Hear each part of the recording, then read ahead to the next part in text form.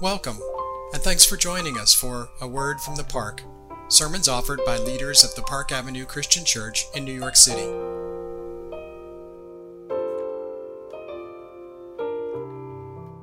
So anyone who knows me and has been in the house before I prepare a meal is quite well familiar with the risk you take if you step into my kitchen while I am cooking. It's not something you should ever do.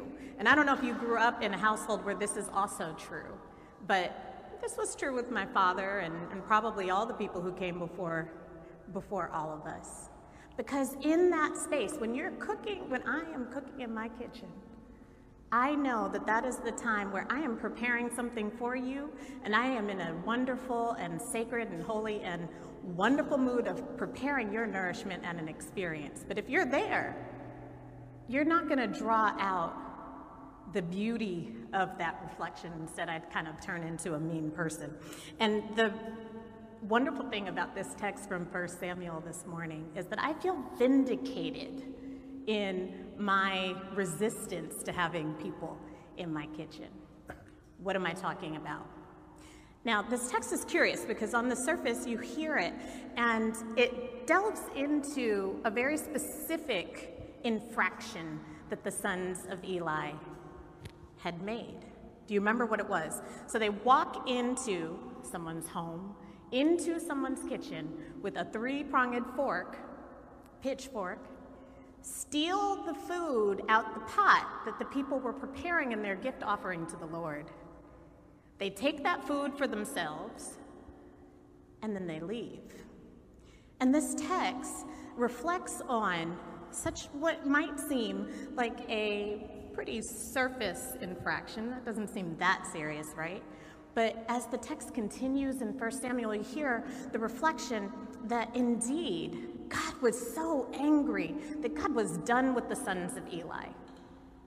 Let me give you some context for why this is that important. You will recall that God's people were instructed to offer a gift offering to God. And that there are all kinds of instructions in how God's covenant people were to do this. And you can see this in the first 5 books of the Bible, particularly in Deuteronomy and Judges, some of those earlier books, where you find out what the right relationship of worship to God should be. And gift offerings, burnt offerings, was one of the ways that people did this. But the sons of Eli saw this as an opportunity to step in and insert themselves into this moment of worship, blessing, and praise, and God had wanted nothing to do with it. Let me tell you a little bit about who the sons of Eli were. Now, Eli, the one who had the sons, was a judge. He was the penultimate judge of Israel. Travis, sorry, I'm going to take a break for 1 second. Travis, the feedback is a lot. You hear it? Okay, that's better. So the sons of the sons of Eli were these young men who were born to this man, Eli, who was a judge. And he was one of the righteous judges of Israel. Who were the judges of Israel? What does that even mean? As you read the biblical story, going through the first few books of the Bible, what you find is that as the population of God's covenant people continued to grow, they were seeking leadership. And there was always a leadership crisis amongst the followers of God. And so month, and year after year, there was some kind of conflict amongst God's people looking for right and righteous leadership. So at first, in the early days, you can see that the leadership came within the family structure. So you hear, of course, about the patriarchs and the matriarchs, Abraham, Sarah, etc. And then those names start to go to people who were appointed. And the first group of leaders that we really hear about are the judges. Because as all the ways of right worship and right living became more codified, God's people were looking for somebody who could interpret those laws whenever there was conflict, either inside themselves or with others. And so, time after time, as a leader would be appointed, maybe a judge and others, as it started to move into a kingdom, we saw that these judges and these leaders had some problems. And just as we see today, there were moments of great tension around the transition from one leader to the next. And so, I don't know about you, but I love to read like the stories of the Tudors and all of these war stories amongst people who were in conflict about how succession would work, right? And so we see that from king to king or judge to judge, people would argue and sort of start to try to insert themselves into this conflict. But what happens here is that we're looking at the limits of dynastic succession. The sons of Eli, as the text says, were worthless, or in other translations they use the word scoundrel. And I like scoundrel better. It's a really satisfying term. So to prepare for today's word for you, I've really been marveling and sitting with this word scoundrel. And Dr. Gaffney, again, does use the word worthless, but the Hebrew word, which is belial, can be translated to worthless, but to scoundrel. But I would love to tell you some other words that we could use here. And as I say what these words are, I would love for you to think of people who you think might fit this role. So another word for scoundrel might be villain, or a person, a thief. And all of these sorts of folks who would get themselves into leadership really were trying to insert themselves into people's relationship with God. And that is problematic. These crooks, these rascals, cheats, creeps, dastards, good-for-nothing imps, lowlifes, miscreants, ne'er-do-wells, scalawags, I like that one, scamps, rascals, thieves, vagabonds, villains, wretches. Eli's sons, any of those translations, they were that. And villainous, thieving, rascally, scalawag, lowlife wretches are so dangerous to people's spiritual health. Why? The text today tells us that God, Elohim, was so upset with the sons of Eli because they preyed on people's need for a blessing. These creeps preyed on the people's needs in order to enrich themselves, and that left the people wanting. And if you believe in hell, believe me, I believe there's a special place in hell for people who, these kinds of dastardly, good-for-nothing miscreants. And if you don't believe me, remember that they walked around with these pitchforks. The image is right there, right? Their evil is clear. Does that sound familiar?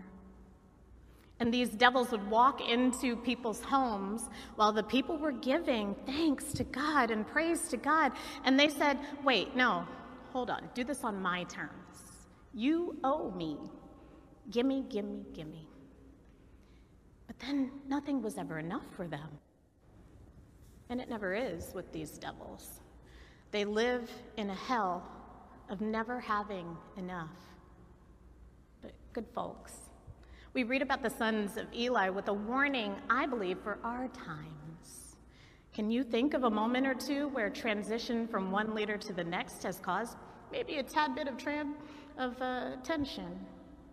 And it seems to me, and I will proclaim this, that hell is empty and the devils are here and they're busy and they are out there to steal your food, your property, your loved ones, your wellness, your very being. It's there, it's present. It is a battle. And the sons of Eli, folks, are not dead.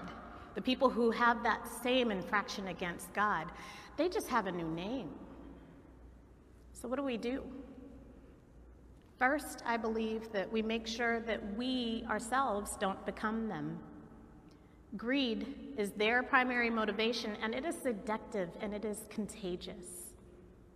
We have to resist getting drawn into their habits, and that means, for you and me, looking into those insatiable thirsts that we have, because that's a spot that can be so dangerous. Beware of the itch that you can't scratch unless it's an itch for justice. But beware of the other itches that you can't scratch, because if you can never be satisfied, if you're always looking for more and can't stick with the place of praise with gratitude, more can so easily transition into gimme. And we don't want to become one of those devils. So that's one way that we deal with today's sons of Eli, is that we make sure that we don't become one. But another is to train your vision to recognize one from jump. Once you can sniff out their sulfurous odor, you won't let them into your home, would you? They will try to come, but you wouldn't let them into your home. And even more importantly, you won't let them into your head either. They are brilliant at taking residence there. And once they get there, they start settling in and setting fire to everything. And the last way I'd advise you to deal with the sons of Eli in our midst is to guard your relationship to God. Keep it sacred. Listen to teachers. I hope to be one. Listen to good teachers. But beware of anyone who tries to insert themselves between you and God, saying that you must have them, that you need them. God doesn't need that. Sons of Eli, though, will tell you that you need them, that only they have the truth, that they are the truth and the way and the light. And that's blasphemy, and it's a very profitable industry. I call them Christianish. They talk about Jesus, but they do not know him. And remember, God's been very clear about the consequences of stepping into that kind of spiritual seduction. They face the wrath of God because they're that dangerous. And how can you be sure who they are? You know them by the ways that they try to call your belovedness into question. If someone doesn't affirm that you are beloved as you are, then they are not speaking with the authority of God's anointing. And I want to pause here because I was having a conversation with someone a couple of weeks ago that really brought this into clarity for me. Yes, I could be talking about people who want to be leaders in your life, sort of broader picture, but I'm also talking about people in our personal life who try to insert themselves and take us and keep us from our blessings. And as I was talking to someone recently, she was telling me about this person who she had started dating, and she said, you know, they're really fun in some ways, and it really feels like this person is an answer to my prayers. Because I had asked God, send me the opposite of what I was married to before. I want someone who's just the complete opposite, and this person is. So obviously God sent them to me, she thought. And then I said, okay, well, tell me about them. If you believe God sent them to you, then I'd love to hear what sorts of blessings this person is offering in your life. And she said, well, no, I just meant that he's the opposite of the last person. I got my prayers answered. And I said, can you give me some more details? And she said, well, he's really mean, and his temper is really strong. And he doesn't let me go out with my friends or spend time with people anymore. He just tries to keep it all to himself. And on, and it was very clear that she was now in this abusive relationship, right? Oh, he doesn't like me to go to church because I come home with ideas he's not happy with. That sort of thing. And I said, and you think God sent him to you? And she said, yeah, because it's what I prayed for, the opposite of the last person I dated. And I said, this man is trying to insert himself into your relationship with God and to separate you from the ability to reflect on God. And you call that someone God sent you? And she said, oh, well, when you put it that way, I guess I have to think about this. And I tell that story to illustrate a point. So many times we have people in our lives, either, romantically, friends, at the workplace, family, wherever it may be, who do the very same, who are not comfortable with our blessings, with our being able to receive a blessing. And they try to stop us from this so that they can control. These devils say, me, gimme, you are mine. You can't be God's. And then the sad thing is that we start blaming God for our pathologies we've developed that make us to think that way. Something in her past, something in her story had taught her that she didn't deserve to be treated right, that whatever came to her was God sending it to her, that these behaviors that made her feel unworthy and not beloved were just simply what she deserved. And that's the danger. That's the problem when people come into our kitchen and try to stop our relationship with God, stop our praise with God, try to steal what is rightfully ours, our birthright. They do this, and they do it to you, I promise you. If you take a moment to reflect, you will see the sons of Eli active in your life. They're somewhere. They will come into your kitchen and steal the food right out of your pot. But that ain't right. And it's not what you were born into. That is not your birthright. Anywhere you walk, anywhere you reflect, where your belovedness is called into question, where you are not able to live out your blessing, where your ability to thank and praise God is halted, is a place where you have to focus immediately. And sometimes that place is right inside of you. Sometimes we're the very ones who are blocking our blessings. You don't need to do that anymore. If that's you, today's the day to get free. Today's the day to say no more. To say, you know what, that light can shine on me. My blessings can shine on me. The love of God is for me. There's nothing wrong with me. I have things to work on, but there is nothing fundamentally wrong with me. I can thank and praise God, and God would never say, stop. Don't do it. You didn't do it right. All you have to do is give your heart in gratitude for who God is and who you are. And when you do, those sons of Eli have no power over you anymore. God is good. Amen. Amen. Amen.